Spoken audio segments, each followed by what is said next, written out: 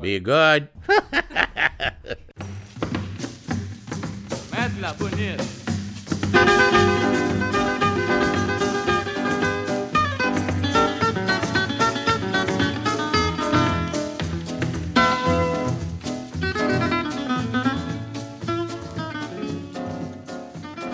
Hello, everyone.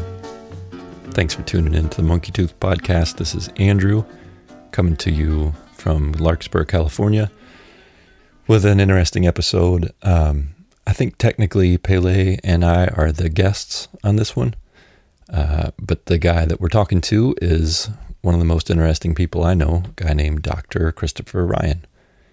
If you don't know Chris and somehow you know us, you got to check out Chris's podcast, Tangentially Speaking, or his website. I think it's like, I guess, what the hell is his website? It's like that Chris Ryan PhD or chrisryanphd.com. Anyway, I'll put a link up to his website. If by some crazy twist of fate you know us but don't know him, you should know him because he's a very cool and interesting person. He stopped through where we're staying on his current road trip. He and Anya Kotz came through in his van, and we got to eat dinner and hang out. Tiff was actually with us for a night before she had to go back to work. And we worked on his van. We built this crazy little cabinet. And before he left, he asked if I would like to be a guest on his podcast. And I'm pretty sure he forgot that we'd already done this before. But it was great. We had a good conversation. It was really funny just to sit around and shoot this shit with him on microphone. And we decided to co-release this podcast. Anyhow, so if you want to hear his intro, which is arguably considerably better, even though I haven't heard it, just go to tangentiallyspeaking.com. It's going to be the same conversation. I didn't put in any music. I didn't interrupt this with our normal musical interlude style. It's just me and him talking. Anyhow, we had a good time. I think you can tell that in the episode. I'll give a quick update on my own health, if you're interested. I did a podcast a few weeks back about having had a stroke. Spoiler alert, I had a stroke. If you're interested in hearing about that experience, it's called A Stroke of Good Luck. Very clever name. And it tells what happened to me. But anyway, at the moment, I'm feeling fine. I don't have any major ill effects. I think my sense of smell and taste is okay. I seem to be walking okay. It was a very little stroke, tiny little guy. And the only thing I'm noticing is I do have some sort of weird issue going on with my heart, where I go into strange rhythms, heart rhythms, that is. Other than that, I feel fine. I'm in pretty much okay shape. So yeah, if you're worried about me, I'm taking care of everything. I've been seeing a cardiologist. I may be having a weird little heart surgery in the near term future, which is a lot less invasive than it sounds. It's not like open heart or anything. I think they go through your groin or something, and just to close a small hole in my heart. And I'm not even sure if that's going to happen. Frankly, we're still, I guess, in the discovery phase of that. So that's the update on my health. I'm fine. Tiffany, of course, is in incredible shape. She's top-notch, beautiful, and strong. Pele is actually gaining a little weight because the guy that we live with loves to give him salmon all the time. And Pele loves him, practically worships at his feet. So yeah, everybody's okay.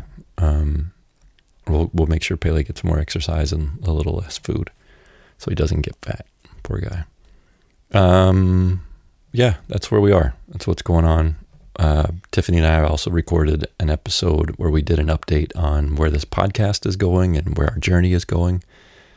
When Chris and I had this conversation, Tiffany and I had not yet decided that we were going to no longer travel south. We explained that in the update episode. But just to quickly recap, we have been heading to Argentina via Alaska. And that's no longer the case for a number of reasons. But yeah, we're going to be in the U.S. for the foreseeable future. And we're trying to get our van back from Costa Rica. So yeah, we talked about in this very podcast that you're about to listen to about us continuing south. So don't let that confuse you, because this is a little bit old. This was recorded before I had my stroke, which has been a month now. So yeah, it's old info and some of it. But anyway, I hope you're doing well out there.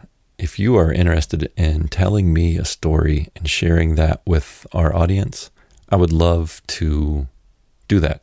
I would love to hear your story, maybe record it and share it with the world, whether it's a story about your time during this pandemic, something crazy from your childhood, whatever you want to tell me. I'd like to hear it. I just, I miss meeting new people, and, we're still going to do some of that, but right now we just have to be super duper careful. I work with an elderly couple, so I have to be especially careful. And I've been helping Stanley Krippner, a good friend of Chris's, who is also elderly, and I just have to be exceedingly cautious about exposing myself and then others to this horrible disease. So, yeah, send me a story. I'd like to hear it. And if you want me to share it, let me know. I've got a few in the pipeline from previous podcast guests that I'll be sharing over the next several months. And I would love to put in some of your stories, listener.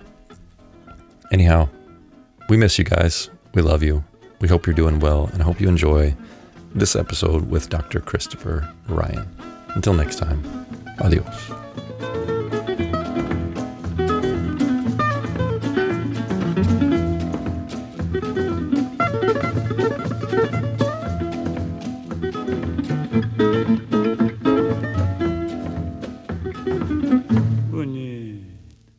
All right, ladies and gentlemen, I am in beautiful Larkspur, California, with a man named Andrew Couch, who looks like the son of the guys from ZZ Top. Like if the two dudes from ZZ Top were gay and one of them somehow were able to get pregnant. That's nicer than what I would have said. Is it? Yeah. What would you have said? What would happen if Bluto and Olive Oil had fucked? I'll bet they instead did. of Popeye, Yeah. I referred to it like as Popeye having like a spinach allergy, and that like just turned off Olive Oil entirely, and Bluto. I wonder what percentage of the people listening to this know who Bluto and Olive Oil are or were. That's aging us. Right? Are they? Or were they? That's interesting, because they don't necessarily they're timeless. They're right? timeless, yeah. They're cartoon characters, for those of you who don't know. They're indefinitely prolonged. Yeah. I wonder if the creation of Popeye was in any way financed by the spinach industry. I mean, what a weird industry that would be, to just, like, we need some propaganda here. Right. Let's talk to my friend Walt. Yeah. I know this guy Walt, who I went to college with. Yeah. Let's get him a violent sailor. Yeah. We really want. Yeah. So that was one of those World War II things. You're what, 41, you said? 41, So you're like 18 years younger than me, or 16 years younger than me. I'm 58. 17. I'll take your word for it. Yeah. Hey, we did some math yesterday that didn't work out real well. That's right. Andrew and I built a cabinet for the van yesterday, and we somewhere in between our calculations and our cutting, about an inch and a half disappeared. That'll happen. That sounds. It's a nice way to put it. Yeah. An inch and a half disappeared. That's what I would like to explain to the foreman of the job. Just fuck, man. I don't know. Yeah, I don't know where it went. It just up and vanished. Anyway, what are we talking about? Cartoons, World War II. Yeah, it's a strange thing because, as a kid, I was born in 1962, so that's a good 15 years after the war ended, at least. But there were still, obviously, a lot of cultural reverberations around, right? And, like, kind of things that were commentaries on World War II.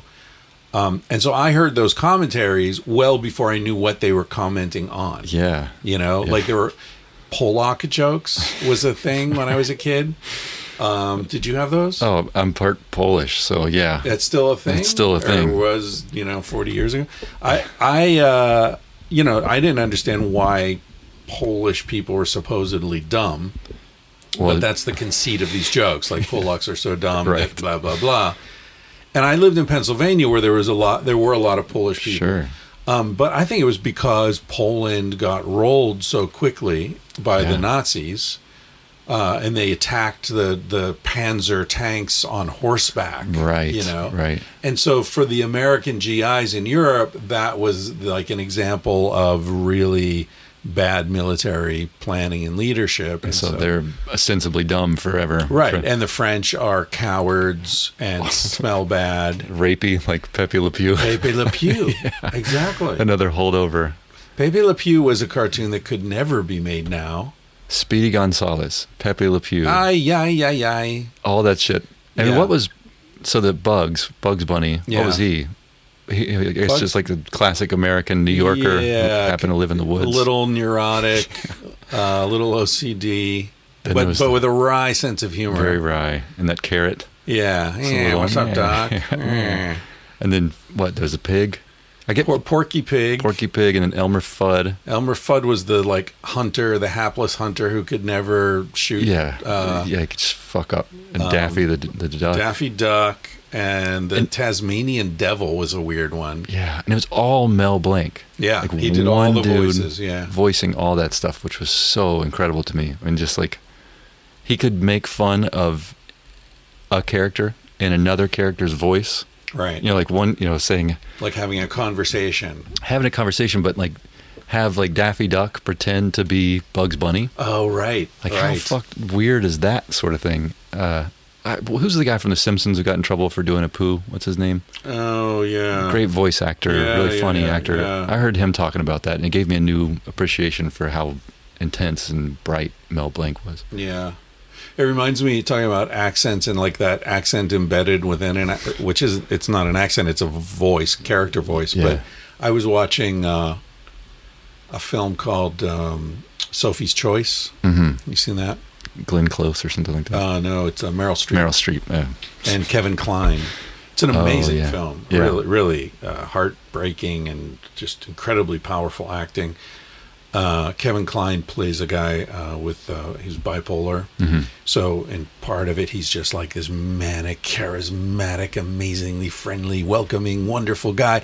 And then the next scene, he's like deeply morose and dark and just wants to fucking kill everyone. Yeah. And it's like, Oh. wow, acting tour de force, Yeah. But I was watching that film one time with my buddy Mike, who was raised by his parents were World War II refugees. His father was from Poland, his mother was from Ukraine, and her mother lived with them, and so like in Connecticut.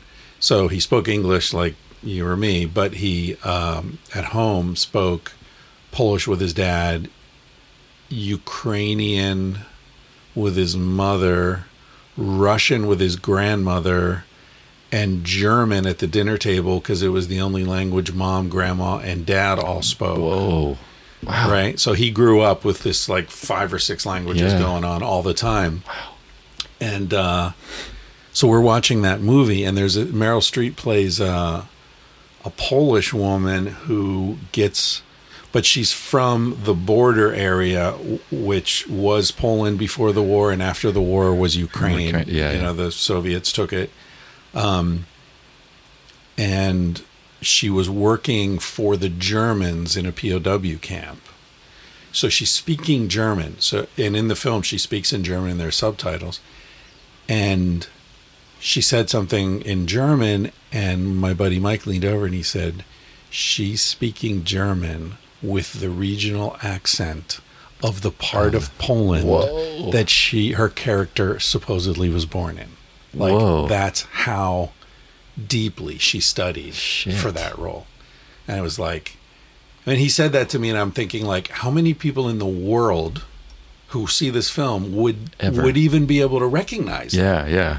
It's a level of dedication so far beyond what's necessary, Right.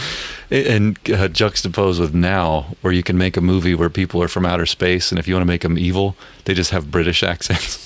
Like, why the fuck would they have a British accent or a Southern guy who's out in space? Like, what are they doing? Yeah, although the British accents also make them sound smart. Smart and evil. Yeah. Yeah. Yeah. Why? Yeah. Anyway, so World War II, all this stuff, all these reverberations of World War II, I remember the first joke I ever heard that I can remember was, how did Germany invade Poland?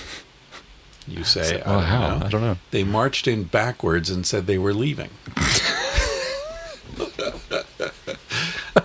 I mean, it's a joke about a horrible thing, but I had no idea I had no idea what it was referring to. I just thought it was so funny hilarious. that someone would go backwards and say they're leaving and someone else would fall for it.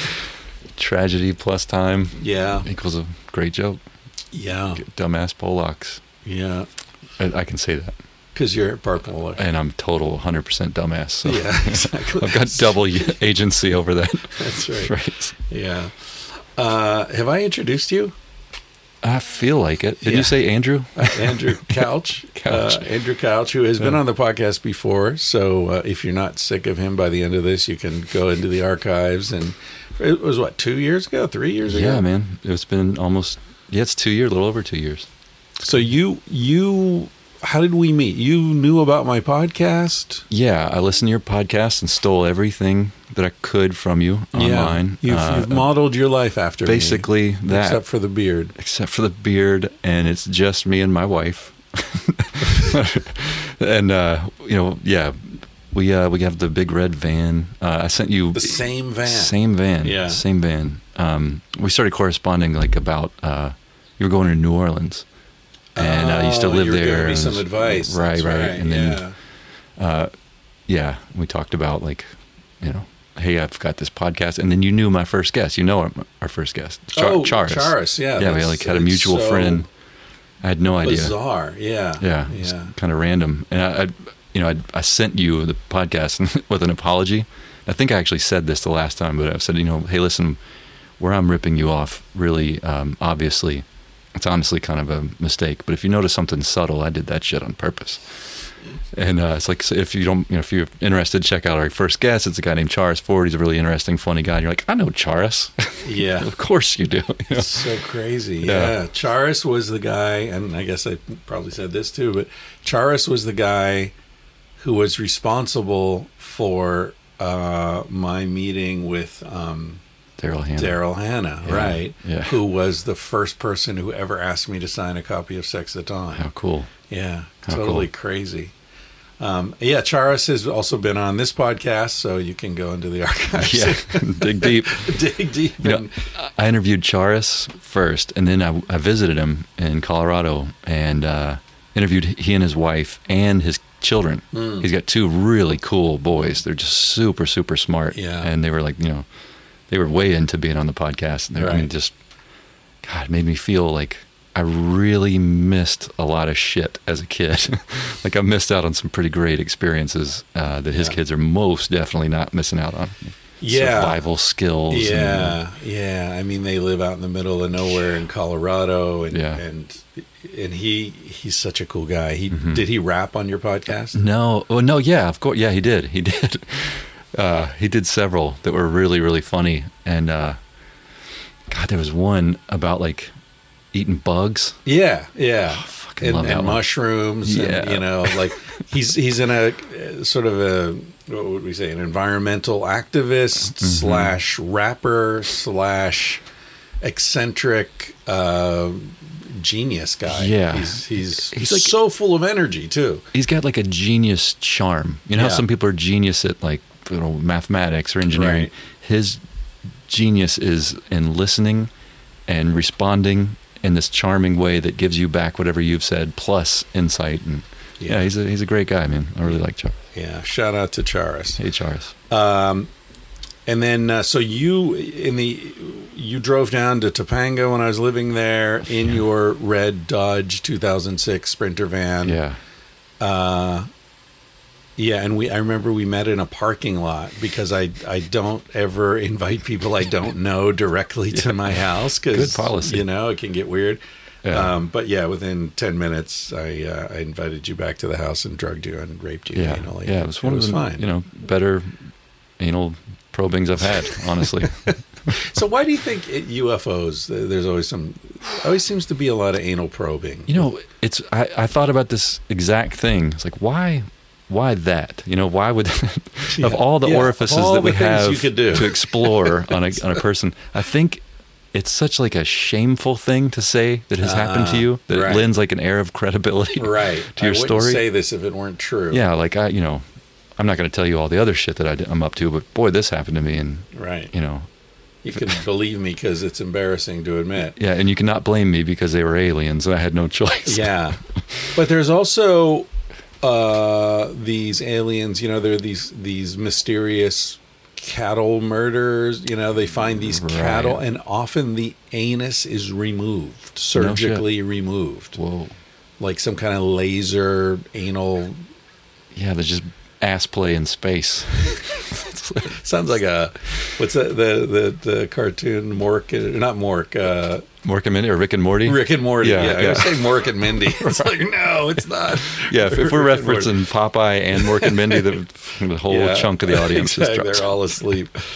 So since we did that podcast, you were just about to leave on this epic van trip. You and your wife, Tiffany, and Pele the dog. Pele the dog. The most well-traveled mutt on earth. Yeah. So I left your house, and actually my van broke down on the way back to my house. Oh. Not a good sign. Not a great sign. And I had surgery the next day. So I got, I was able to, no, double anal, like deep in the butt. No, I had knee surgery the next day. And, I was able to limp home. Have you experienced that in your van? Yeah. There's this thing called limp mode home. Really? If your van's fucked up, and in order to not tragically, irreversibly fuck itself up, it's meant to go into this limp mode where it will you max out at 30 miles an hour. And I was on the 101, about an hour from where I live. So is this like if the turbo dies, or? Yeah, I blew, and it was simple, mercifully, but at the time I was just like, oh my God, you know. The turbo blew off, blew a hose, and it was just not getting air. But you can't know that while you're driving. And so anyhow, the van goes into the shop, and I go into the shop at the same time. Right. And it's like this bizarre. It's like we're supposed to leave in a week. We had this whole thing planned. I was so excited and done all this work. So I had this weird knee surgery, which went fine, and then it turns out the van was totally fine. And I was very grateful for both of them to fail at the timing. Right. Could not have been better, Your surgery was scheduled though, right? It had been scheduled, but only like a few weeks before that. I tore my meniscus running down that hill right there. Really? But yeah, it all worked out. It was kind of one of those things that just had to happen, and mercifully it happened when it did. It happened. The surgery happened 2 days before our insurance ran out. Right, because you had both quit your jobs. Yeah, we were both bailing. On this trip. Yeah. So it was one of those things that just if just a few little changes had been made in the timing or whatever, things wouldn't have worked out. But it ended up working great. And so we drove from Sebastopol all up through the West Coast and California, Oregon, Washington, Vancouver, up into British Columbia, all over Canada, and into Alaska. Basically went everywhere in Alaska you can drive except for, the very, very top. We didn't take the highway all the way up to the Arctic Circle. Right. Which is dirt, right? It's a shitty road? Dirt road. So, and I don't... To Prudhoe Bay or something? Yeah. I don't care about, But what happened, thanks 100% to your having us on the podcast. It's about time we got back to me, Andrew. Well, it changed our whole deal, like the whole trajectory of our, because I think we talked about this. I had just a very loose, like we're going Alaska to Argentina. Right. In between how we connect those dots, we'll just figure it out as we go. And it was figured out in a large part for us by people who responded to having listened to the podcast. We're like, hey man, I live in, we met these incredible guys in Oregon who have a beautiful pot farm. Oh, right. We stayed with them for a long time. We just met person after person because of your podcast. And then it gave our podcast a little bit more like credibility. We could ask people who, credibility is a stretch. Yeah, you're not getting credibility from me, man. Yeah, but it gave people, you know, that would otherwise maybe not spend time with us, like, yeah, that's worth my time. It's legit, yeah. And it created this whole new context for us to reach out to people that we otherwise wouldn't. And we met some fascinating, and we continue to meet fascinating people all the way. So yeah, it's called the Monkey Tooth Podcast. Monkey Tooth. No one really knows why, or at least I don't. Yeah, do you know why? I do. What is it? It's well, I think I might have actually told you that. And you have a weird ass email too. You don't need to say it online, but it's not like Andrew Couch at anything. It's is it alias. Monkey Tooth, or it's some weird somebody's uncle or some shit? It's an alias that I used in years past, but it's no longer functional as an alias because now my nephews and nieces have co-opted that same last name. It's a fake last name that doesn't exist. Okay. But yeah, so the podcast is like. It sort of morphed our journey, and we've met. You know, we've actually had some of the same guests, like Ricardo and Ricardo Serpo. No, he came to me through you. Yeah. What an amazing dude! Incredible guy. We met him in Chicken, Alaska. I actually saw him in Tok that morning. We were both at the same breakfast place. I was like, look at this guy, man, driving this motorbike. Yeah. And then when I saw him in Chicken, I looked at his bike closer, and it said he had Brazil stickers on it, right? And it was from Florida. The license plate was Florida. Right. I was like, man, who is this guy? And then I heard this like resonant voice just booming, you know, like not booming, like rolling out of this, you know, little shack. So I go and start talking to him, and you know, without the podcast as a reference point, I would have just, you know, maybe chatted him up for a moment, and then we would have parted ways. That's the beauty of it. It gives you a reason to get to know people, and gives them a reason to get to be known. Yeah. It's fucking wonderful. And he's a friend for life. Yeah. And we've had many of these people that you meet, and you just, you know, you express an interest in them. They are vulnerable. They tell you their story, and boom, you know, you've got this friend that you just, I don't know. It's a really, really cool thing that. We didn't know what to expect of doing a podcast when you and I met. I'd only done like 9 episodes with people I already knew, just to make sure I knew how to work the equipment and, you know, could formulate sentences without sounding like an asshole or more of an asshole. And since then it's developed into this whole other thing that what a gift, you know. It's really cool. Yeah. So you guys went. This was 2 summers ago, 2018. Yeah. We went up north. All the way to Alaska, drove around Alaska for about a month and a half, and then. Where's your favorite part of Alaska? Man, I don't know. Homer was pretty great. But Homer's the spit, right? Yeah, it's got the spit, and we just met some really cool people there. I think for me, you know, these locations and the beauty and the things are weirdly secondary to the personal experiences. Right. Because I'm content to be awed in beauty by where we are in this moment, you know. It's like women. I'll get myself in trouble here. What the fuck? No, but like a female beauty to me is very much like landscape or weather, or, you know, sunset. There's something to appreciate in everything. It's just, like, first of all, almost every woman has beautiful qualities in almost every part of the world, jungle, desert, shoreline, mountains, you know, whatever. There's beauty there. Yeah. But the beauty is secondary to the human experience. Yeah, no, that makes sense. I think I can sign on with that without feeling like I'm getting in trouble.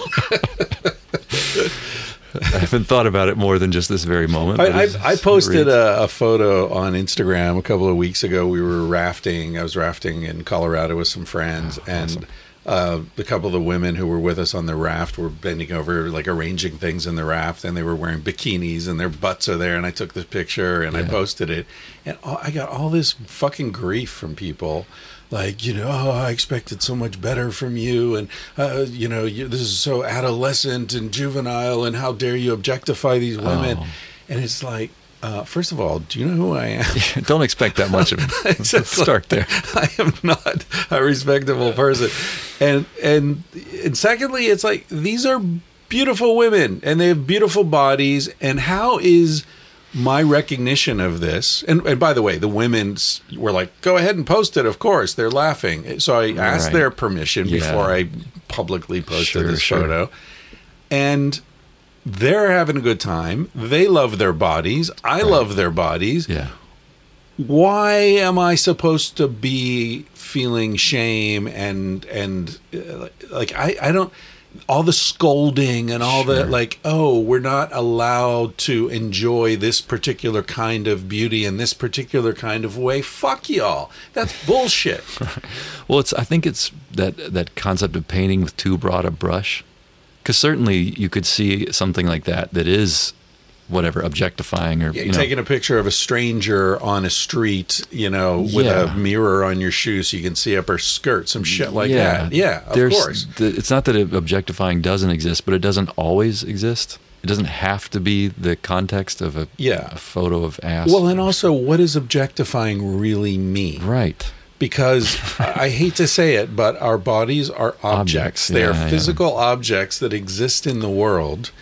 And when you recognize that we inhabit these physical objects, that is not necessarily any kind of a diminution. And what would be the counterpart to that? So instead of just putting like pictures of butts, you have to be like, well, this ass cheek belongs to a woman who's got a BA in English. Do you need a full like a Penthouse or what are those, a Playboy centerfold where you get like you fold it out. To fold it out, like, okay. You got her interests are modeling and puppy dogs. Do people read what you write on Instagram? Like if you do a description of what it is, are people reading that? I don't know. Some might, but I don't think it really matters. I mean, you take a picture of a mountain. Are you objectifying the mountain? It's a fucking mountain. I see a lot of pictures of food online. Right. Like what? I mean, I guess, you're objectifying the very nourishment that is a future turd. Yeah. So we've jumped from a future turd. Enjoy your meal, folks. It's all future turds. Sorry. Yeah, you should write menu copy. That'd be really good. Yeah. So we went from World War II. I don't think we really finished that concept, but that's okay. It's fine. And then we went to cartoons, and now we're in Alaska, and then we jumped over to landscape being like women's favorite bodies, place, and now we're getting in trouble for objectifying women. Yeah, which I have no interest in objectifying outside of the fact that, of course, we are all objects. Yeah. And we're future dead people, and our food is future poop. Yeah. And my favorite place in Alaska had probably little or less to do with the landscape than it did with the people we met. And the anal probing. And the probing, of course. I met one of a fan of yours in Alaska. Was it Native of the North? I also met Native of the North. Oh, good. He lives near Fairbanks. Right. He's great, man. I love that guy. But Tom that you met in Utah. He has this place. Tom, the FedEx driver. Yes, Thomas, sweet Tom. He's so cool. That's right. He has a place cool. up there. Yeah. So we ended up catching up with him, and went to his property, which is amazing. He calls it Buoy Land, and he has these crazy buoys that he's collected from all over the place. That have just washed up on shore. Yeah, and it's really fascinating. I don't know if he wants me to talk about his hobbies, but he. Kachina dolls? Yeah, the Kachina dolls, which he's, super into. Very into and very knowledgeable about, and like has this very infectious enthusiasm for the craft of it, and all this stuff. Anyhow, he would dress up in this as Buoy Man, and he looked like a Kachina. Right. But it was made of buoys, like all these crazy, weird things hanging off of him, and he looked like this Alaskan totem of whatever, buoyness or flotation. Yeah. Anyway, we hooked up with him and had a great time. But we met, because of Pele's weird ass, we met these people on a beach. We were just out for a walk in Homer, and he stopped, and there's this, they had this really cute, pretty, nice looking dog. Unlike Pele. And it looked like a homeless dude in some dungarees, like approaching a lady in an evening dress, right. And they got along, and the lady and the guy that were walking were super cool. Yeah. And they invited us to their home. They're like, come have dinner with us tonight. That's great. Because they found out what we were doing. And they were fascinating. The one guy worked for the State Department. The lady, and it ended up being her husband, were like, I mean, she was an artist who made all these incredible sculptures for natural history museums. Like, I mean, just they were great. And it's one of those things that just lifts you up, and you're inspired and having fun. And then, of course, you go on hikes, and you're like in grizzly country, and there's glaciers everywhere, there's fucking mountains. Yeah, it was special, man. So, yeah, we did the whole Alaska thing. And you think you'll ever go back to Alaska?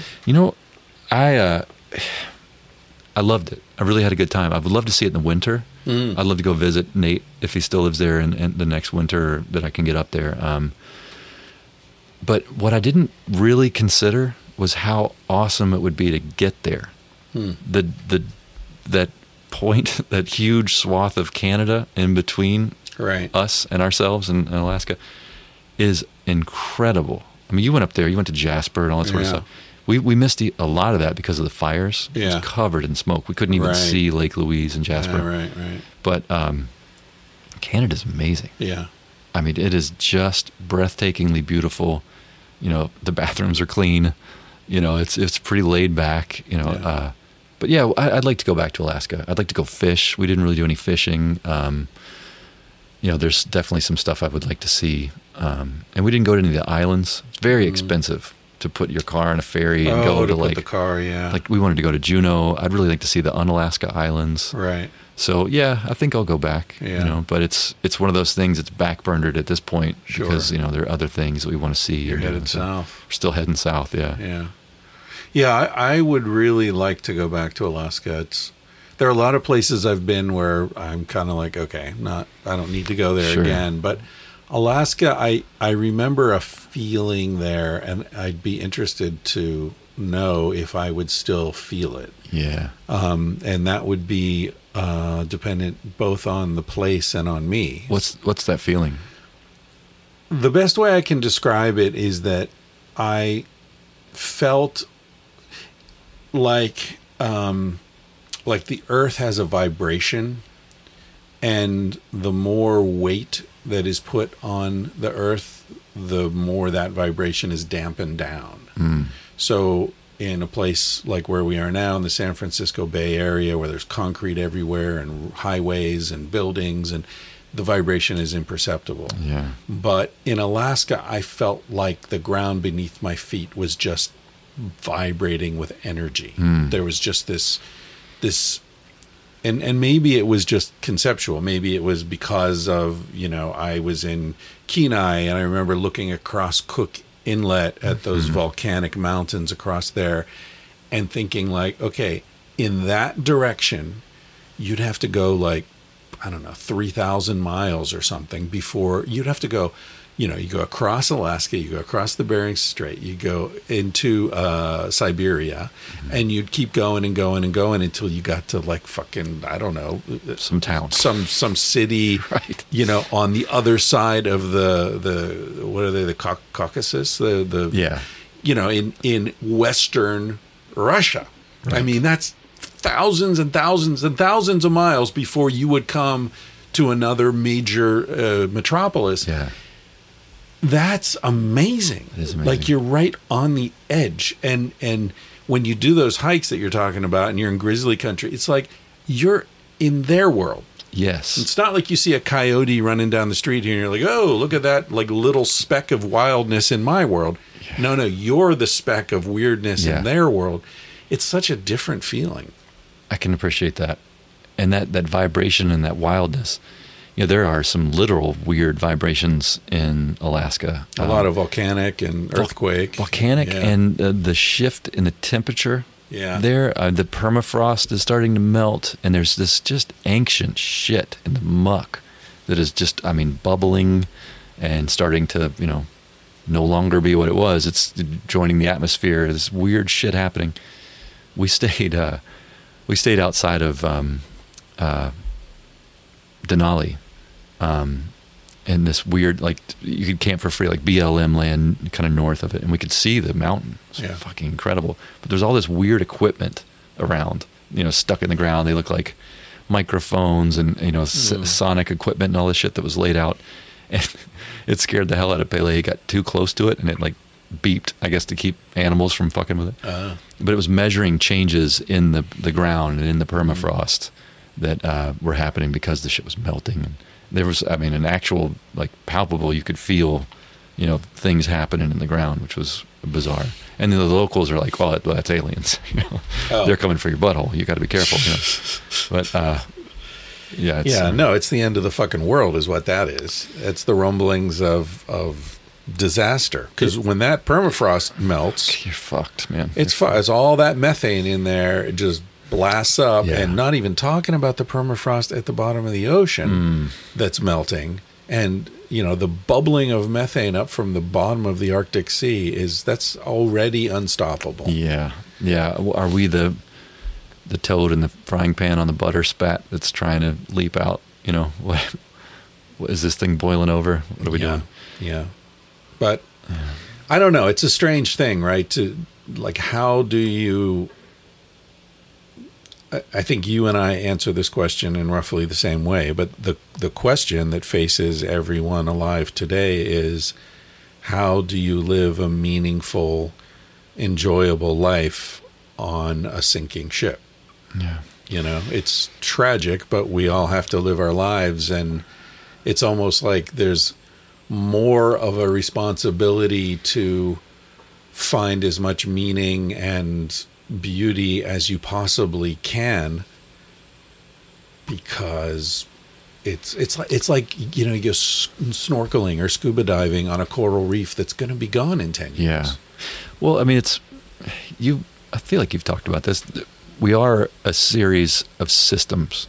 Like, everything is a system. The planet itself, the creatures on it, the cells that live within those creatures. Right. Yeah, everything is on this cycle of birth, you know, life, death, decay, birth, life, death, decay.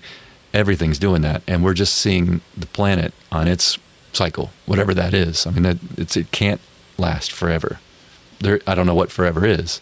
And occasionally things die of natural causes, whatever that really means. And occasionally things are killed on accident, on purpose, whatever it is.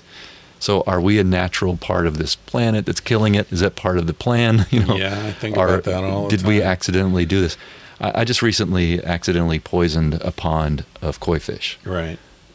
Killed 4 beautiful fish that had been in there forever by just putting too much water in it, too much city water. The chlorine choked them to death.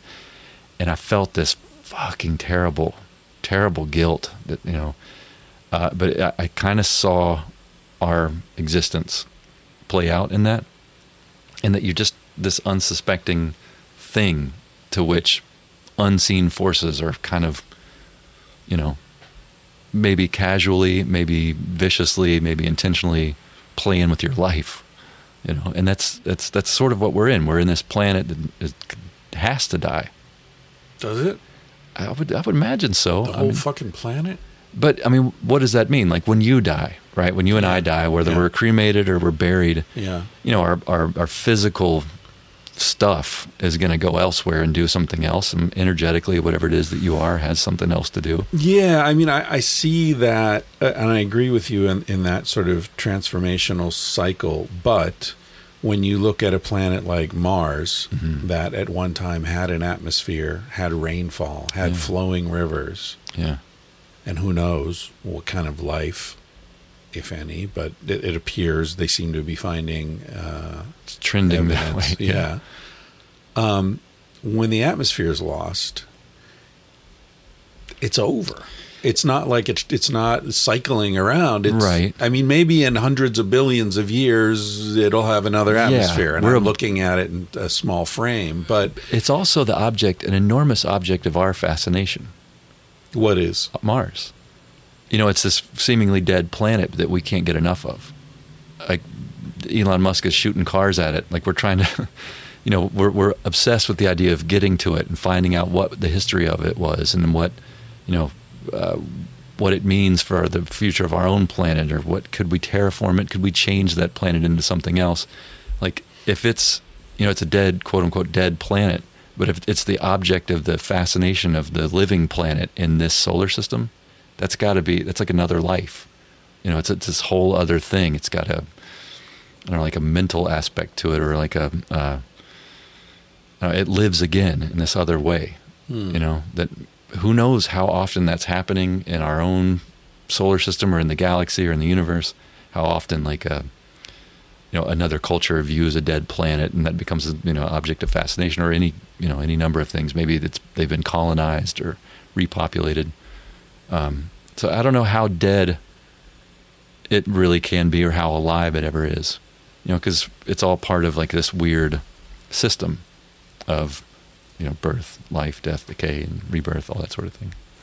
Maybe, or as a young man, I did entirely too much smoking of the reefer, and now I'm talking out my ass about things which I know nothing. Well, nobody knows anything about it, so we're all talking out our ass. Yeah.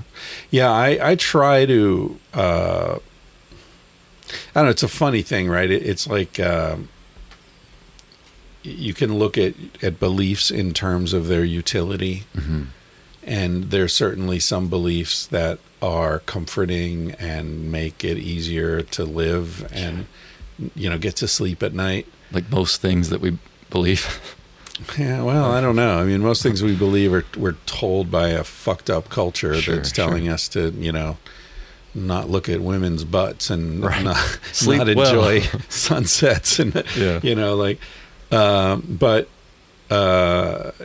like someone said, I forget who was like, hey, it's easier to believe in God because I don't need to worry about death. And like, do I actually believe in God? I don't know. No one knows, but I choose to live as if I do because it makes it easier. It's an interesting thing. I was just reading about a British super genius mathematician, philosopher, Frank Bruni or something like that, or I forget his name. He was in the New Yorker, and he talked about that. He was like, an idea can be considered in terms of its veracity, right? Is it objectively true or not? But the main value of an idea is, does it lead one to behavior that is beneficial to oneself and other, or does it lead one to behavior that's destructive? Yeah. Right. And I think that's a really interesting way to think, but I can't get away from the idea that, but something's true or it isn't, Yeah, from a perspective, any given true thing is maybe true to you, like, hey, it's true that I made a mistake and killed those fish. Right. It's also true that gives zero consolation to the fish. Right. They're just dead, I don't know. I mean, the truth is a funny thing, especially now. Yeah. We're in this weird zeitgeist where everything is in question, things that you've accepted for a long time. But back to that point about the planet and life. Yeah. And, the idea of eternity, to me, the idea that there would be a God who would like curate your soul is terrifying. Like, it legitimately gives me fear of death, that there wouldn't be an end. To my consciousness, at least. I like the idea of that not being prolonged indefinitely. I like the idea of it being something that can just move on or stop. Your consciousness. My consciousness is fine with me if it just cuts out when the lights go on. But like our planet as a system or as a thing that may shut down. I mean, our sun, so far as we can deduce from scientific, and engineering, and I gotta just say like a Trump sentence. From the scientific, we can... from the scientific point of view, and all the equations that we can come up with, that we assume that the sun will eventually die. Yeah. And in that case, we die. It happens to solar systems and galaxies all around the universe. Yeah, hundreds of millions of years from now. Yeah. So it has to, at some point, it has to expire. So, so it's just a matter of when. Or it's going to be hit by an asteroid that'll fuck it up, or volcanoes. And it has been. Yeah. It has been. Right. We're not the first living thing to experience the death of the planet. And well, okay, it has been, but the planet hasn't been... Life on the planet hasn't been destroyed. Sure. Not all of it. Not all of it. A lot of it. The asteroid that wiped out the dinosaurs, I think it was like 80% of life forms or something went extinct. Right. Which is, to the dinosaurs, life on the planet for the most part, and unless you're like a chicken or an alligator, in which case now you're, delicious. Although even that's a funny way of thinking. I often think about that, where people are like, they'll say things like, we've always found a way and we've survived. And it's like, well, who's we, man? Right? Yeah. It's like, what does that mean? Like, we've always found, like, no, we haven't. Anne Frank didn't find a way out of that, you know? There's an app for that. Don't worry. We'll find a way Yeah, to survive the universe. Yeah, well, that's the whole, like, techno-utopia thing. Like, we always find a way. Like, no, we don't. The survivors and the descendants of the survivors are speaking here, but, I mean, there was a genetic bottleneck, was it 16,000 years ago? Maybe a little more than, well, definitely 70,000 years ago, which corresponds to the eruption of the Toba volcano in Sumatra, where like our human ancestors were reduced effectively to, I forget the exact number, but it was like a couple of hundred women. Wow. So they can trace the mitochondrial DNA, which only is passed from mother to daughter. Mm-hmm. They can trace that back to the point where they're like, okay, there were only, of the women who are alive anyway, only a few hundred of them reproduced. Whoa. So that's like, that's a lot of dead people, because there's a lot of. So we always find a way is such a problematic and self-congratulatory, delusional way of saying things. Anyway, okay, so Alaska. will give you reason to think about the death of the planet. Yeah. Or yourself. But you had a good time. We had a great time. And that's the whole idea. Whether you are dying, which you most certainly are, or that the planet is dying, you have an opportunity between the moment you're born and the moment you kick the shit bucket to have whatever experience you're going to have. Right. And it's Carpe fucking diem, people. Carpe diem, or waste it. Which is a way of carpe diem. Yeah, whatever it is that you're going to do. I mean, not everyone gets... And we're hyper aware of the opportunity that we have. Call it white privilege, call it good luck, call it whatever you want to call it. It's happening, and we're aware of it. We try to be as conscious of it as is useful, and be generous when it's possible, kind for no reason, always, and try to be a part of that. And that's it. That's, I think, the point you were making is that our answer to that problem of this this experiment, the science project of being a person, is to just, you get it, you do your best with it, and you hope in the end that the lights just turn off, for me. Yeah. But so we did survive Alaska. Pele got lost on a mountain at one point. Mercifully, we got him back. What's your Instagram handle? I think it's at Monkeytooth. Is it? At Monkeytooth. So people who want to see this charming dog we're talking about, at Monkeytooth. You gotta go. Yeah, there's some. Pele is a very special little being. He's like a little, somewhat grumpy old man, but very enthusiastic in certain ways. Like his ball is really important to him. And he's got like a weird white mohawk. He does have a weird white mohawk. And how did he come to you into your life? He was our neighbor's dog. Right. And they were, it's actually a kind of a strange story. Developed after we left. So they had this dog that they had adopted from a shelter, and they were worried that he was going to bite their grandchild. They had a little boy, and he doesn't like children. I could just stop there, but he doesn't like children touching his face. If the children are throwing the ball with him, he loves them. Mm-hmm. It was great. But children tend to grab a face, so they were worried about it, and they just didn't spend a lot of time with him. So he was always coming over to our house. He basically helped me not have like burst a blood vessel in my brain building the van by keeping me calm. Like I would go throw the pine cone with him. Anyway, so they said they had to surrender him, which was very weird language. And we tried to find a home for him, but of course he had found his own. He just moved in with us. He quit going home. He wouldn't go home at night. He would just stay. He's a really smart dog. I like his vibe. He's just a little dude. He hangs out with the dudes. He's not in the way. I mean, he right now is sleeping behind you. He's just laying there, just chilled the fuck out. Yeah. So anyway, he just dropped his connection with these people because they were his people. They fed him and took care of him. He just dropped it. Just quit. A month after we left, he came with you to Alaska in the van. He came with us in the van. And we left, Northern California, the home that he'd known for the past however many years. His owner had, what's the thing that John McCain had, the glioblastoma? Oh, yeah. And died from it. Fuck. Totally was ill when Pele was his dog. And it was kind of unknown until like the last minute, like, holy shit, you have this thing. And within a month or two, he was gone. And like Pele so if Pele ever abandons me, I'm hoping my shit smells your impending doom. Yeah. I don't know. I mean, I don't know how much credit to give him for that. I mean, we were like super nice to him and played with him all the time. And like he and I have bonded and it really, you can see it. It's cool, man. I've never had that. I've had dogs before that I loved and cherished, but this is a different quality of experience.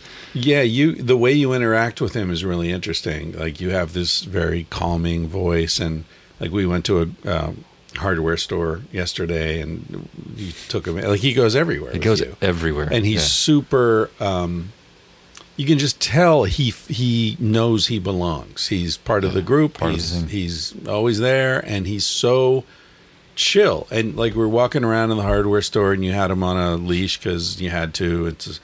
But you would just be like, oh man, no, go over there. And he's like, okay, and he just go over there, and it's like he understands English when you talk to him. It's really interesting. It does. We part of it is spending 2 years in a van with the guy. Right. 2.5 years just in constant contact with him. You develop a communication. He communicates with me very effectively. Yeah. There's never any ambiguity what he needs or wants, which is cool. Like I don't know that I have that anywhere else in my life. There's always some ambiguity. Like people are, wait, did you mean that? Or something? Yeah. There's none with him. But yeah, on our website actually, which I know the handle of, the MTP, as in Monkey Tooth Podcast, mtp.dog. Yeah. And which we got the .dog handle before we had a dog. Oh, really? I just thought it was kind of funny, like a .dog, So, but yeah, I've got a whole shitload of photos of Pele and our journey and all the places we've been. A lot of podcast guests. Pele's had a lot of adventures. I mean, you mentioned he got lost on a mountain. I'll let you tell that story. But like, go down the list of things just briefly that have happened to him in the last 2 years. Well, before you and I met, he had been mauled by 2 pit bulls right in front of me and at our house, like within inches of his life. I mean, they had him by the neck and the belly, 80-pound pit bulls. So how did you rescue him? Or what? I was pulling and punching on these dogs, and my neighbor happened to be there, and he jumped on one of their heads. Were they his dogs? No, it was a sad scenario. They were like fire refugees. The house that they lived in before burned down. So they were in our neighborhood, and someone was just kind of keeping them in this oddball enclosure, and they got out. And I'd wrangled them together, trying to get them home. And one of them got up in Pele's face, and he's an idiot. And instead of just like backing down, he's like, "Arr!"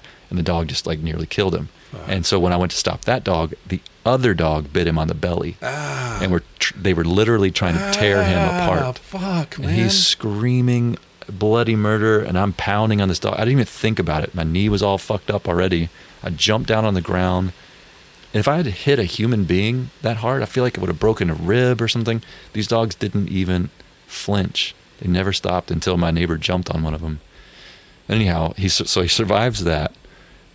He's lost on the mountain in Alaska. He has been lost for how long? Oh, like about 10 minutes and he was just looking at these crazy little like ground, like I don't know, voles or whatever they were. They just kept on popping up, and he's like, "Oh, look at that one! Look at that one." We were well above the tree line, like hundreds and hundreds of feet above the tree line, on the crest of this peak. And when I finally found him, I saw him at the tree line. He'd run down the mountain. Down. So I'm screaming for him, and he can't hear me because it was windy. And I saw him; he was like frantic. And somehow he looked up and saw me, and just ran straight up this mountain. I had that like weird feeling like I'm gonna have to at some point drive away from this mountain without my dog. How am I ever gonna find him? And he's not gonna last long in Alaska. Not in Alaska, man. He would not have lasted long at all. I mean, we're lucky that he didn't get attacked by something just being that far from us. But anyhow, he survives that. He's been, kicked by children. He's been beaten up by a number of dogs. He's been bitten by a deadly poisonous rattlesnake in Utah. Yeah. He was 4 days in the ICU. And it makes us sound like the worst caretakers of all time.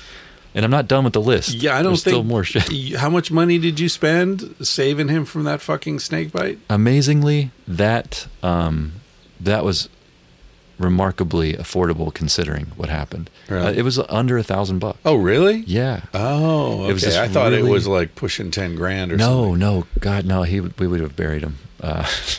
Do you have is there a number? Is there a hard limit on how much you would spend? I don't know. I don't have a figure in my mind. That's when I got cats Mm-hmm. years ago, when Casilda and I decided we were going to get cats, I Yeah. sat down with her and I said, we need to have a hard number That's a good idea. before we get to know these animals, because otherwise there is no number.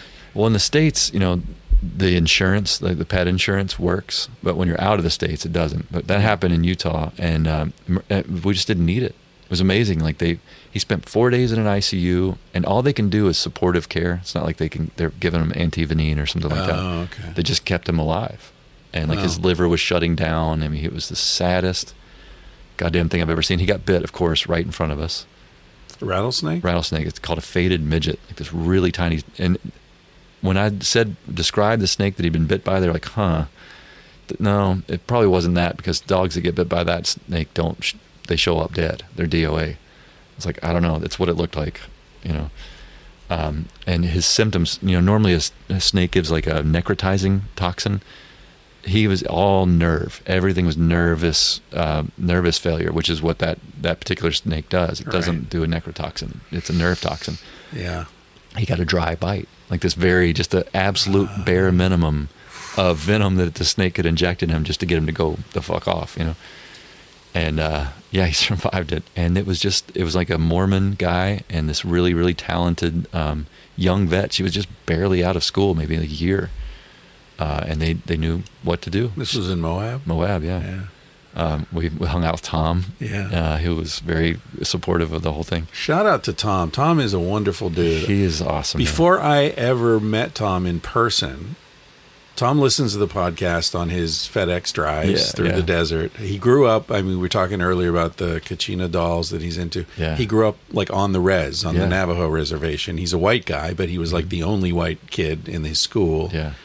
And he's just got this beautiful spirit. Beautiful. And he heard that I was coming to Moab. This was 2-3 years ago. I was with Oliver and the auto mechanic and Cheryl, friends of ours, and some other folks, and we were all going to go camping in Canyonlands. And he just emailed me and he's like, "Hey, I hear you're coming to Moab. Here's my address. I'm leaving the door open. I'll be at work all day, but you guys should stop by and take showers, and there's cold beer in the fridge." And I'm like, I've never met this guy. Yeah. And we did. We stopped and we took showers, and we filled up our water tanks. And then he came out to the campsite that night, and he had his pickup truck full of firewood. And he just like, I brought you some wood, and like, dumped a week's worth of firewood right there. And he's just he's a special dude. Such a good guy. Yeah. He took us on a canoe trip, or the kayaking trip down the river. Awesome guy. Yeah. Pele's also been on fire. Yeah. So we were in Chiapas, and within an hour and a half, he nearly drowned in a little eddy in a stream, fast flowing stream. He jumped after a stick that someone had thrown in there, nearly drowned. I leapt down there and got him out amazingly, because he's a strong swimmer, but he's little. Yeah. He's fucking little. And then we were in this campground that had a really cool like common area. Yeah. It's all wood. This big fireplace, and all the wood was kind of damp because it's just a little bit rainy and moist there. So I'm trying to start this fire, and you have to take your time, man. It takes a minute to get a fire going with wet wood. And one of the guys there was Argentinian, and he was very keen on getting this fucking fire going. So he starts throwing gasoline on it. And it was, I got nervous. Like, hey, man, maybe let's like move the can over a little bit. It's kind of close to the fire. Let's move the actual can of gasoline away from the fire. Well, on the very next throw of cup of gasoline on the fire, it exploded a little bit sooner than he thought it would, and he recoiled and flung flaming gas directly into the can that I just asked him to move. And suddenly there's flames shooting out of that thing, and he panicked. He just starts kicking the can, trying to get it outside. And there was a lady on fire, a table was on fire, Pele was on fire. Tiffany, that sweet wife of mine, was the very first person out of the door. She was gone. I was like, where's Tiff? Oh, shit, she's gone. So I'm like trying to get the guy to stop kicking. I'm like, stop kicking the can. And then I tried to reach down to Pele, and he's running full speed. So I realized, like, I'm doing nothing. Like, I'm spinning in a circle. I'm not helping anyone. It's like, fuck it. Every man for himself. So I leave. The Argentinian guy quits kicking the can, finally makes it outside, and it's raining. And mercifully, it was gasoline, so it went out quickly. Nothing. There was hardly even any char marks on the furniture, which I was amazed by. The lady's pants were singed. Pele lost some hair. He didn't actually get burned, which is incredible, because he's got basically Brillo for a covering. And I go back inside, and the German guy has got the fire going. He never abandoned his post. Germans. He's like, why would you leave it? We need the fire. He tended the fucking fire throughout the whole crazy thing. Yeah. But yeah, that was literally a 3-hour period of Pele's life where he nearly drowned and then nearly burned to death. What about freezing? Has he been in danger of freezing to death as yet? No, he's got a really nice coat that makes him look like one of the flying monkeys from Wizard of Oz. Right. But he doesn't have hair or fur on his body. It's all hair. So like, he does get cold. He'll shiver. Yeah. But he's smart. He'll climb up on you or try to get in your coat or try to get underneath something. He knows. He's a survivor. He's a survivor. So you're in Alaska, then you turn around, you come back down. That was when you were in Moab. Yeah. We went, that northern route because there were fires, like really bad fire season through Canada and even in Montana and Wyoming. Then we went into Colorado, and we drove all over Colorado, Crestone. We went all the way to the sand dunes, back up through Paonia. Made a couple loops around Colorado, stayed with friends in Boulder and Denver. And then, Moab, Utah is incredible. I mean, Zion. Fuck yeah. Even, what's the other one? National Reef. Oh, yeah, right. God, that was a really cool spot. Yeah, Reef. Yeah, there's some, I forget what it's called. But yeah, it's sort of not spoken about that much. Not much, because you hear about Zion. Really beautiful. It's gorgeous. Yeah. Capitol Reef, right. And we reconnected with people that we'd met in Alaska and Canada that were also on this journey. Met this Brazilian family who's been on the road. It was a wife, husband, and their little boy. They were only planning on taking a 2-year journey. 5 years later, it's a wife, a husband, a little boy, and this little girl, and they just had been on the road traveling, and we loved them. And they're such cool, beautiful people. And we ended up hooking up with them in Utah. Then we go to Arizona, Grand Canyon, all that sort of stuff. And then, we did have to spend a lot of money that we had not anticipated on spending, just through Pele's various adventures. The van had some problems. So we were planning on stopping to work, coming back to California. And that's when you introduced me to Tao. Oh, right. I met Tao, who then, he was like, hey man, I like your van, I like your style. Would you come help me with the Bombay Beach Biennale? Like, I'd like to hire you to help me build this, this crazy art festival. And in the process of doing that, our van, the transmission died on the van. And then I got introduced to Oliver through you, who's the greatest mechanic of all time. He really is. I mean, he saved our asses on that whole situation. And we spent like 3.5, 4 months back in California working. We came to Larkspur, where we are now, and I spent 5 weeks in Bombay Beach with Tao and like that whole incredible scene of artists and musicians and really creative, talented people building this thing. And then we hit the road again, went south, and went into Mexico through Baja, and spent 6 months in Mexico, which was just, we took classes. Neither one of us could really speak Spanish, and now we're at least functional morons in Espanol, which is nice. And spent 6 months just traveling around. just ping-ponging back and forth across central and southern Mexico. You guys really like Oaxaca, right? Did really like Oaxaca.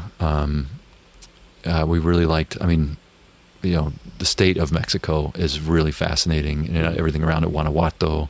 Like I met your buddy Dan Peraro. You hooked us up with him. Right, up in San Miguel. Yeah. San We had a Miguel. great time with him. We actually went back and saw him I again. listened to the podcast you did with him where it started raining in the middle of it.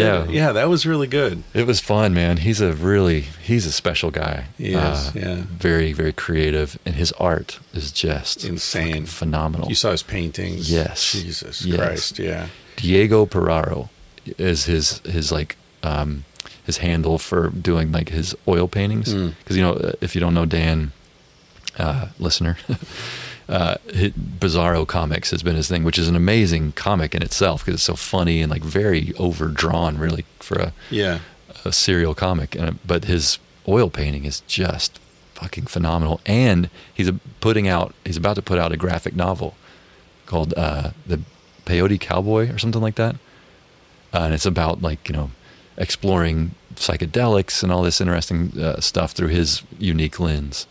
So yeah, we hung out with him in San Miguel, and then spent a lot of time in Oaxaca. My mom came to visit, and then we did this huge loop around Chiapas, like on our way to Palenque, like this big, beautiful loop through Chiapas. And we had your book, Civilized to Death, came out while we were on that loop.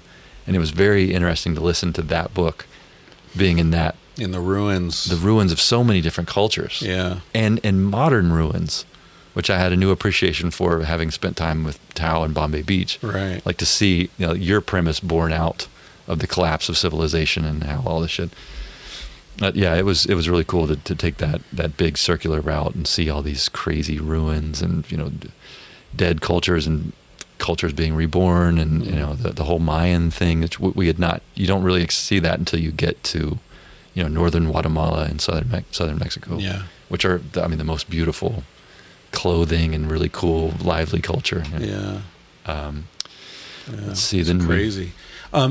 Say something about your mother. You mentioned that she came to join you. She's an interesting character. She is a really cool character. I actually had her on the podcast while she was there, and talked a lot about death. Death has been her life. Her life's work is helping people die with dignity. She's a hospice nurse, palliative care, oncology, and has dedicated herself to being of comfort and of service to the terminally ill. She's something else, man. And her take on it, it's informed by religion because she's Catholic, but it's also informed by just, watching human beings, watching the family have to see someone they love pass, and then seeing people without families, and she's their only friend. And she's got these big eyes, and she's very sweet and a good listener, and just is not afraid of dying people, which is it's a unique quality. You've been around someone who's dying, and there's a tendency to want to say a bunch of shit, and to just like, you just want to talk about anything. People don't know what to say. Distract. Yeah. She doesn't do that. Yeah. She doesn't do that. It's like, you're going to be a person to me until you're gone.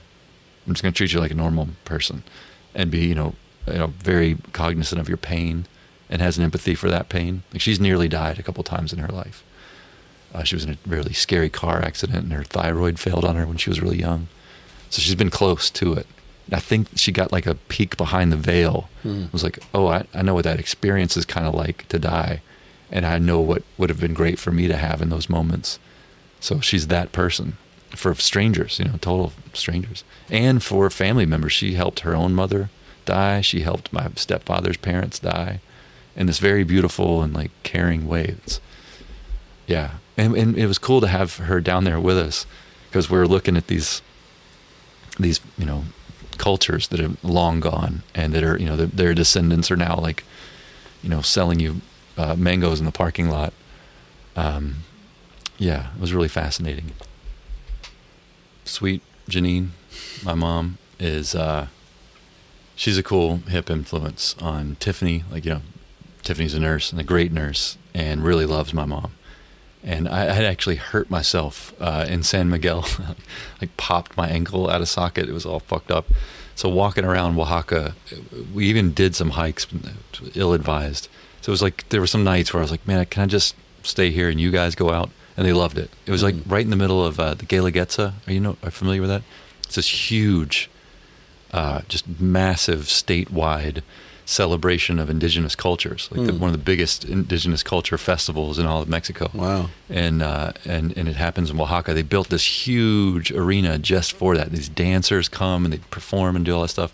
So my mom and Tiffany got to go see Gala Getza dances and be a part of that thing, which was really cool.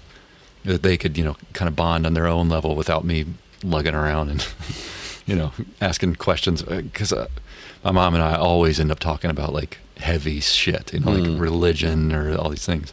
So being with my mom and looking at these cool cultures that, the ones that were existing and the ones who had passed along, it made me ask her a lot of questions about her faith and that sort of stuff. Right. Not in any antagonistic way or like trying to disprove or prove anything, just to understand how she feels about that sort of stuff. So you're not Catholic, right? No, but you were raised within a Catholic environment. I was. When it came time to be confirmed, I think you're like 16 when you decide that, okay, I'm going to be, I've been baptized, but now I'm going to take this further. I was like, Mom, I really don't want to do it. I feel like I'd be lying. And, I knew it was hurtful to her because she was very, enthusiastic about us being Catholics as well, because it's been such a benefit to her life. But it didn't feel right to me. I didn't have any fully formed opinions. I had a lot of questions. I still have just mostly questions, but at the time I just didn't want to do that, and she was supportive of it. She was like, no, I get it. Don't do it if you don't feel it's right. Are your siblings in the same boat, or? Yeah, pretty much. I mean, I think one of my siblings was confirmed, but none of us were really, which it kind of breaks my heart a little bit for my mom, because I know she was very, excited about having a Catholic family, and but I don't think any of us are particularly religious. I'm certainly not. I can appreciate a lot of the aspects of what religion is and how it has shaped culture, and we would be poorer in a lot of ways without it. Music and art and all those types of things. And even the way that we think, I think, has been shaped by religion. It's like it was our first attempt at trying to answer questions, and so all that sort of thing I think has been good, but it didn't stick with me as a way to answer my own questions. Certainly it helped me ask a lot of them.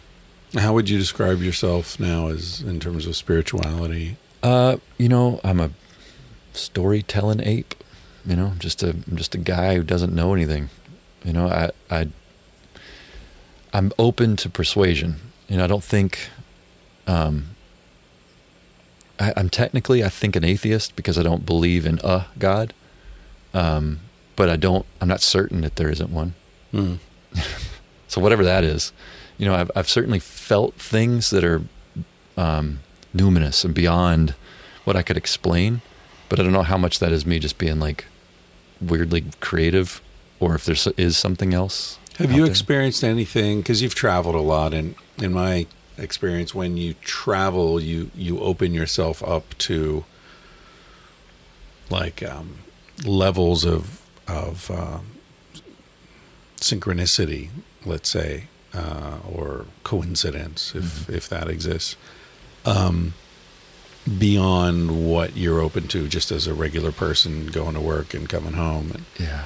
Have you experienced anything in your travels where you look at it and you say, this is objectively inexplicable? Not a feeling, right? But an actual, like, this can't have happened. This is incredible. I can't offhand, and it seems like that would be the sort of thing that would stick in your brain. Yeah. I've had, psychedelic experiences where that can't happen, but, and it may not have happened, but, I don't know about, I certainly have had synchronicities and like timing. I do feel like if there is a deity out there that does give a shit about how we are, it's been awfully good to me. If that's what, if it is a deity that is indeed made my life possible, thanks. This is fucking great. Having a pretty good time. You're having a good time. But, yeah. Timing and synchronicity have been perplexing, but I wouldn't say like beyond, beyond something I could explain. Statistical possibility. Right. I don't know how much of that is just my perception of it or my willingness to be, awed by things, because I mean, really dumb things put me in awe. Things that are like just seeing this plum tree and it's dropping fruit everywhere is just like, holy fuck! It happens every year. Like it's not. But it. So have you like encountered things you could not explain? Yeah. Yeah. Yeah. Like multiple times, or. Yeah. Yeah. I've told. I think I've told both of these stories on the podcast in the Toma series. Is it your ayahuasca experience? Well, there was the ayahuasca thing, and then there was another experience in Mexico involving guys that I had met in San Cristobal in like 83. Mm-hmm. And then I was in Mexico in 89 doing a different, traveling from Texas to Guatemala, overland, just cool. like a 9-month, Awesome. Yeah. And I'm pretty sure I've told this story, but I was in Zacatecas, and which is north of Mexico City, I think, in the Central Highlands area. And it was Christmas, because I remember that I showed up there and this really kind family were walking down the street and they saw me with my backpack. And I remember there was a daughter who must have been 13 or 14 or something. And the parents were talking to her and encouraging her to go and say something to me. Right. And finally she crossed the street and she said, in English, because it's like, you speak English, go talk to him. And she said, "Are you looking for a hotel?" And I said, "Yeah." And she said, there are no hotels because it's Christmas, everyone comes here, right. And like there's no place to stay in the city. And it was like 7 p.m. or something. And she said, "But my parents said you can come to our house if you want." And I was like, "Really?" Like, fuck. And I didn't speak Spanish at the time. And, which is something I'm kind of ashamed of. I traveled a lot in Mexico before I could really speak Spanish at all. And, the lost opportunity for interaction and just, it was, whatever. So I ended up going to their house, and it was like a little 1-bedroom. And they all slept in the living room and gave me the bed. Oh my God! Yeah, it's on just Christmas. On Christmas, and their family all came for dinner, and they had all these parties, and I was just like sitting there, like on display. Look what we found in the street. We found this fucking idiot who thought he'd wander into Zacatecas at Christmas. Oh God! And so I ended up spending 3 days with them or something. Not in their bed. I eventually was like, let me sleep on this sofa. Yeah. But I had just left them, and it was very emotional. And I was walking down the street on the way to the bus station. I was going to get a bus to Guadalajara, and I was walking down and I saw someone like up half a block or so from me walking in the same direction. So I just saw his back. Yeah. But something about this guy, the way he moved, the way his back was or something, reminded me of a guy that I had met in San Cristobal in 1983, 6 years earlier, right? And he was teaching Spanish. I did some Spanish classes with him for a while. Then things changed, and I didn't have any money, and he was like, "Well, what can you teach me? We'll just exchange knowledge." And so I ended up teaching him and his friends martial arts, or like basic kung fu stuff. And then they invited me to live with them on this hacienda outside of town. You've heard the story about how I taught martial arts to all these like really land tough, reform. Land reform guys, who then it turns out were actually smuggling weapons into Guatemala for the rebels. Zapatistas. These were like pre-Zapatistas. Wow. Yeah. Wow. Anyway, that's a whole story of that. That was my first trip outside of the U.S. I was in college at the time, and Right. I'd scammed the college into believing I was on campus, but I was actually in Mexico Incredible. in San Cristobal. So I ended up doing. I mean, it was one of the most amazing experiences of my life. Sure. Anyway, so now 6 years later, I've been, graduated, been to Alaska, worked in New York, traveled to Asia, been in Asia for Right. 2 or 3 years, back to New York, worked there again, quit that job. Now I'm traveling again in Mexico. And something about this guy, his back reminds me of this guy, Angel, that I'd known 6 years earlier. So I thought, well, it's not Angel, obviously. I'm like 2,000 miles away, and there are, 80 million people or whatever it is in Mexico. But I will, I'm curious, so I'm just going to walk fast and then get past him and then sort of like casually look back as if I'm, looking at my watch or a map or, like if you're going to check out a woman, but you don't want her to know you're checking her out, you don't make her uncomfortable, objectify her. Yeah. So I'm cruising along and I get even with this person and I'm walking past him. And he turns to me and he says in English, "Are you enjoying Mexico?" And I turn and look at him, and it's fucking Angel. It's the dude. And so I said, "Angel," and he's like, he stops, and he's with these two other guys, and they're carrying these like leather bags, and he says he looks shocked and scared, and he says, "How do you know my name?" And I said, "I thought he recognized me." Oh shit. He didn't recognize me. He was just practicing English with some foreigner, right? Wow. So I say, "Oh, I'm Chris. I knew you in San Cristobal, 6 years ago." And then this other guy who's with him, it turns out his name's Rafael, and he had also been in San Cristobal, and he was a good friend of Angel's. And then Rafael was like, "El gente CIA," the CIA agent, because that was their nickname for me, which I didn't know, because I was like teaching them, how to, fend off a machete attack or whatever. And so then they're like, "El gente CIA, joder, tío, blah, blah, blah." Yeah. Like, and they're like, "Dude," like, because now I had a mustache, right? And when I met them, I was like 20. Right. And now I was 26. I had a mustache. I'd been all over the world. And Angel's like, "Oh, you're a man. You're a man." I was like, "Yeah, no." So they say, "Well, where are you going? What are you doing?" I said, "Well, I'm on my way to the bus station. I'm going to Guadalajara." And they're like, no, dude, you can't go to Guadalajara. You need to come with us." I was like, "Well, but," and they're like, no, believe me. We'll explain. You need to come with us, right? So I go with them. And they go to this pension where they've got a room. We go into the room. They close the door. They lock the door. And they take these bags and they empty them on the bed. They're full of peyote buttons. Holy shit. They've just come down from the desert where they've been 3 or 4 days in the desert gathering peyote buttons. God.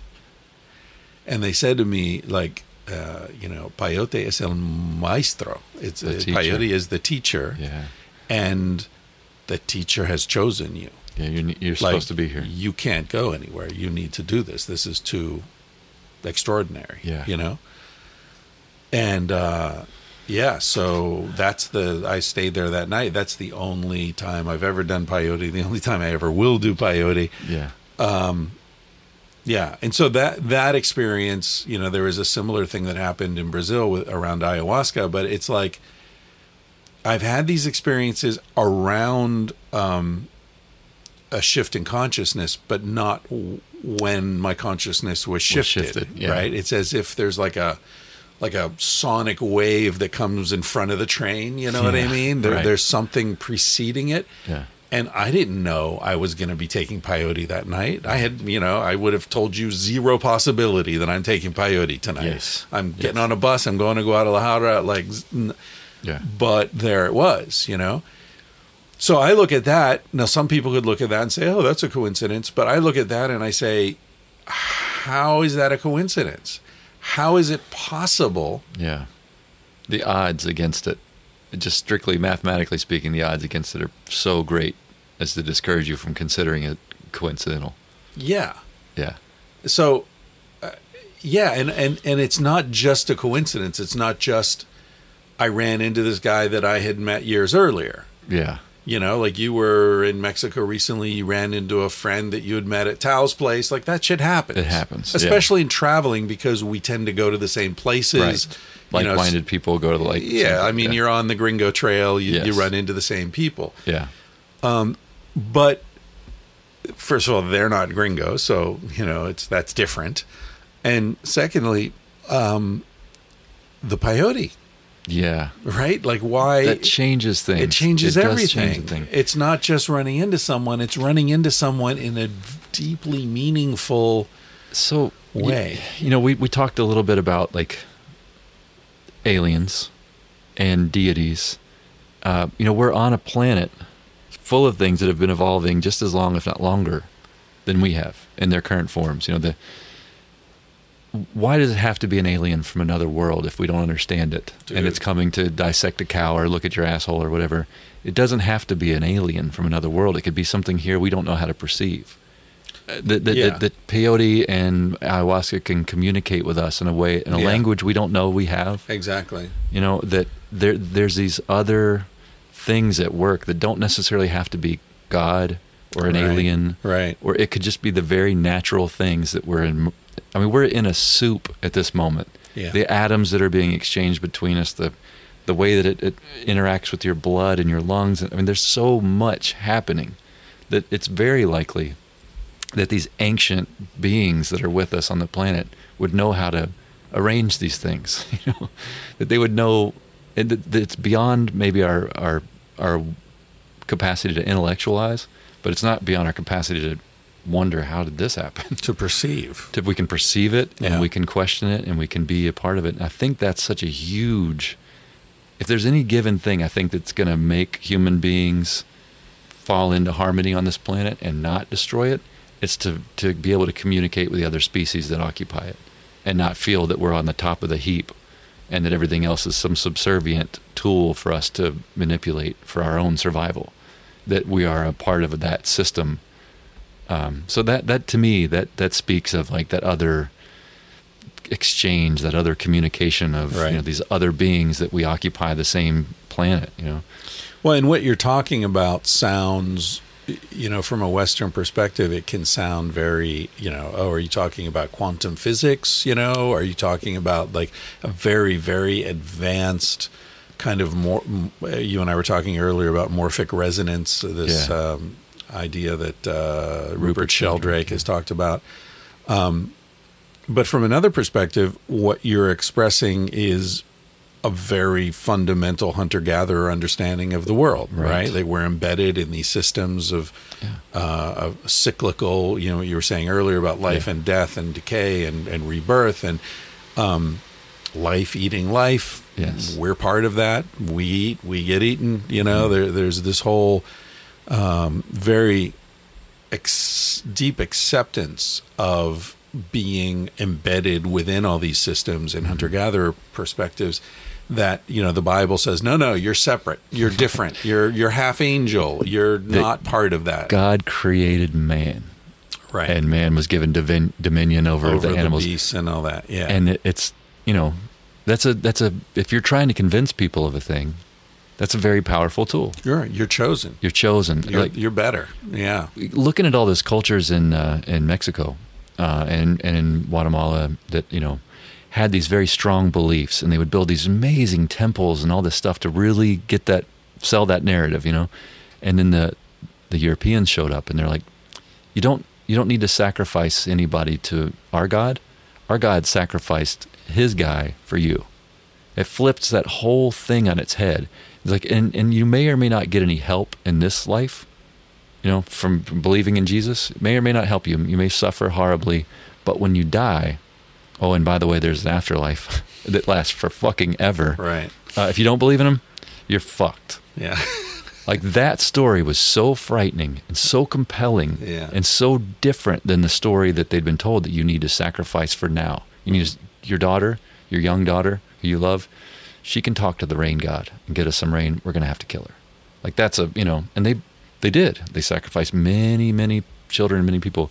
And then when Europeans showed up and said, no, our guy, you know, our God sacrificed his son for you. And it puts man at this other thing, like animism, Forget it.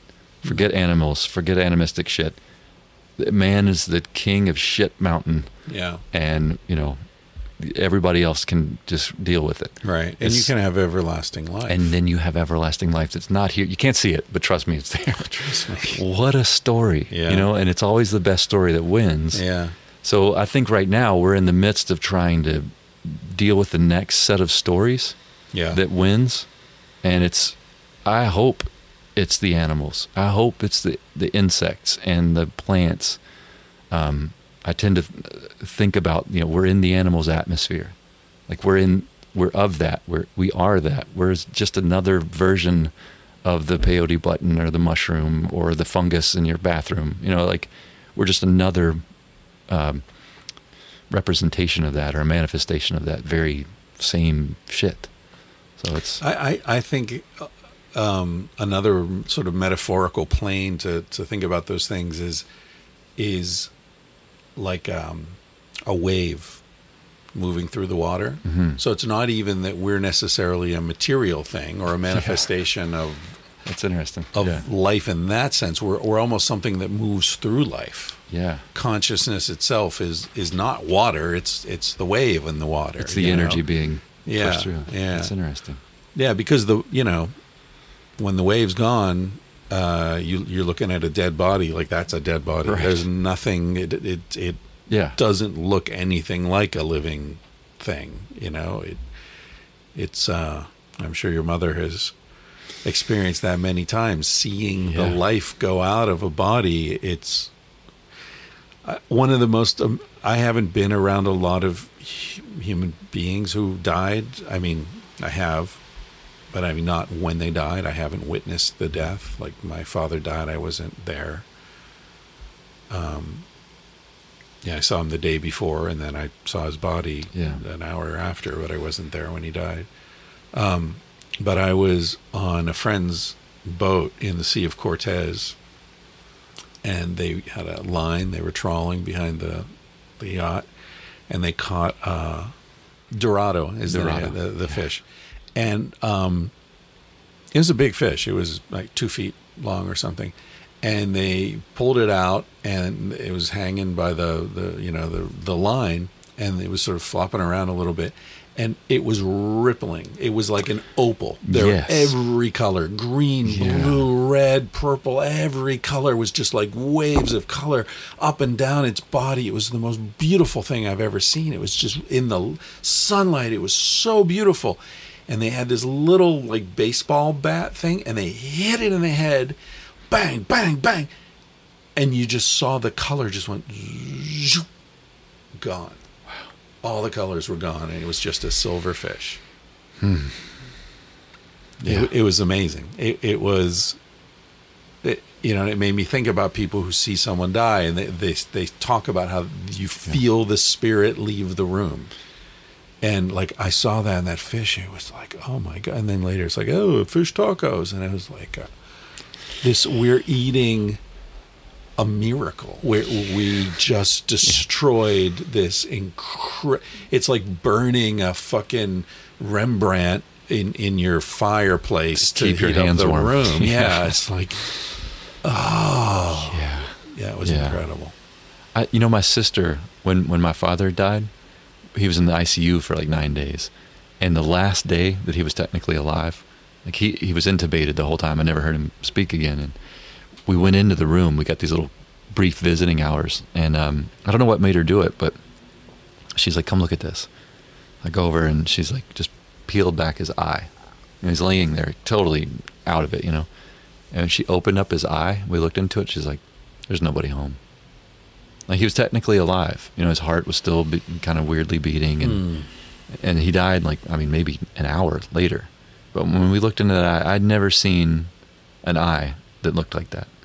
It's certainly one that I'd seen my whole life, Yeah. And we looked into that eye. I was like, whoa, there's some other thing happening here. Like this body is still kicking, but there ain't nobody home. Yeah, our judgment of what counts as being alive and not is very problematic. Yeah. Like someone who's got severe Alzheimer's and doesn't know who you are, doesn't know who anyone is, doesn't recognize anyone from their life, doesn't know their own name, in what sense is that person alive? Right. You know, they're disconnected from their life. It's those colors rippling wildly through their skin, you know, through their consciousness. It's just like a ripple of old information just fluttering back and forth until the life gets shut off. Yeah. Crazy. Listen, I need to we both take off. You got work to do. I you know, there's so much the best podcasts are like this where, you know, leave them wanting more, Chris. Leave me wanting more. There are so many things I want to talk about. You know, your trip is going to continue in a couple of months. You've left your van in Costa Rica. Yeah. You guys are going to fly back down, get in the van, continue to Colombia and point south. Yeah. You're going to be traveling the next few years. The podcast continues. I guess we're going to co-release this. Yeah, that'd be awesome. I also want to talk to you about Eric, the guy who owns this house that we're sitting in. Yes. Who's an extraordinary dude who's got a website that is going up that's full of... Incredible. And he was a music producer in the 60s and 70s. He made a fortune, I think we can say, judging by this beautiful property we're sitting on. He's a super smart guy, anthropologist. He's traveled all over the world, collects all sorts of interesting art. And, I mean, he's just... Thanks to you, he has agreed to be on our podcast. Has he? I've been asking him. Oh, no kidding. He was one of the very first people I wanted to have on. Yeah, and he was, you know, just reticent to do it. He's like, you know, I don't have any. He's like, what am I going to talk about? Like, come on, man. You know, being crazily humble or something. I don't know. But allaboutErik.com is coming out soon. ERIK. AllaboutERIK.com. So it'll probably be out by the time this posts, might be out. right? Because it's like a week from now or something. It's going to be. I've watched the whole thing. He's been working on it for 6 years. I've watched the whole thing mature and turn into this thing, and it is the most. It's like the modern biography. I've never seen anything quite like it because it combines. You know, it's movies, it's a book, and you can actually read like 5 or 6 full-colored, incredible books of these beautiful images of like shamanic textiles that are thousands of years old that he owned and then donated. I mean, just like crazy stuff that you would never. Like, you know, prehistorical stuff, these kimonos from Japan, that some of them were like propaganda pieces, and some of them are talking about death and sex and all this. And he just had these collections that he shares. And it's free. You can look at all this stuff. Anyway, All About Eric. Yeah, I met him the other night. We spent a few hours drinking wine and telling stories, and he's an amazing guy. I'm really looking forward to that. Yeah. Monkey Tooth podcast is your podcast. Us. I highly recommend it. What else are we doing? Your webpage, mtp.dog. .dog, yeah. Pele, the adventures of Pele continue. Yeah. The dog with more than 9 lives. Yeah. Tiffany keeps nursing. She's helping people as we speak. You guys are in the States racking up some money, and you're going to continue the journey this fall. So Inshallah. and inshallah, or ojalá. Ojalá, in Spain, they say, if Allah allows or whatever wills it. Right. All right. Thank you, Andrew. This is great. Thanks, man.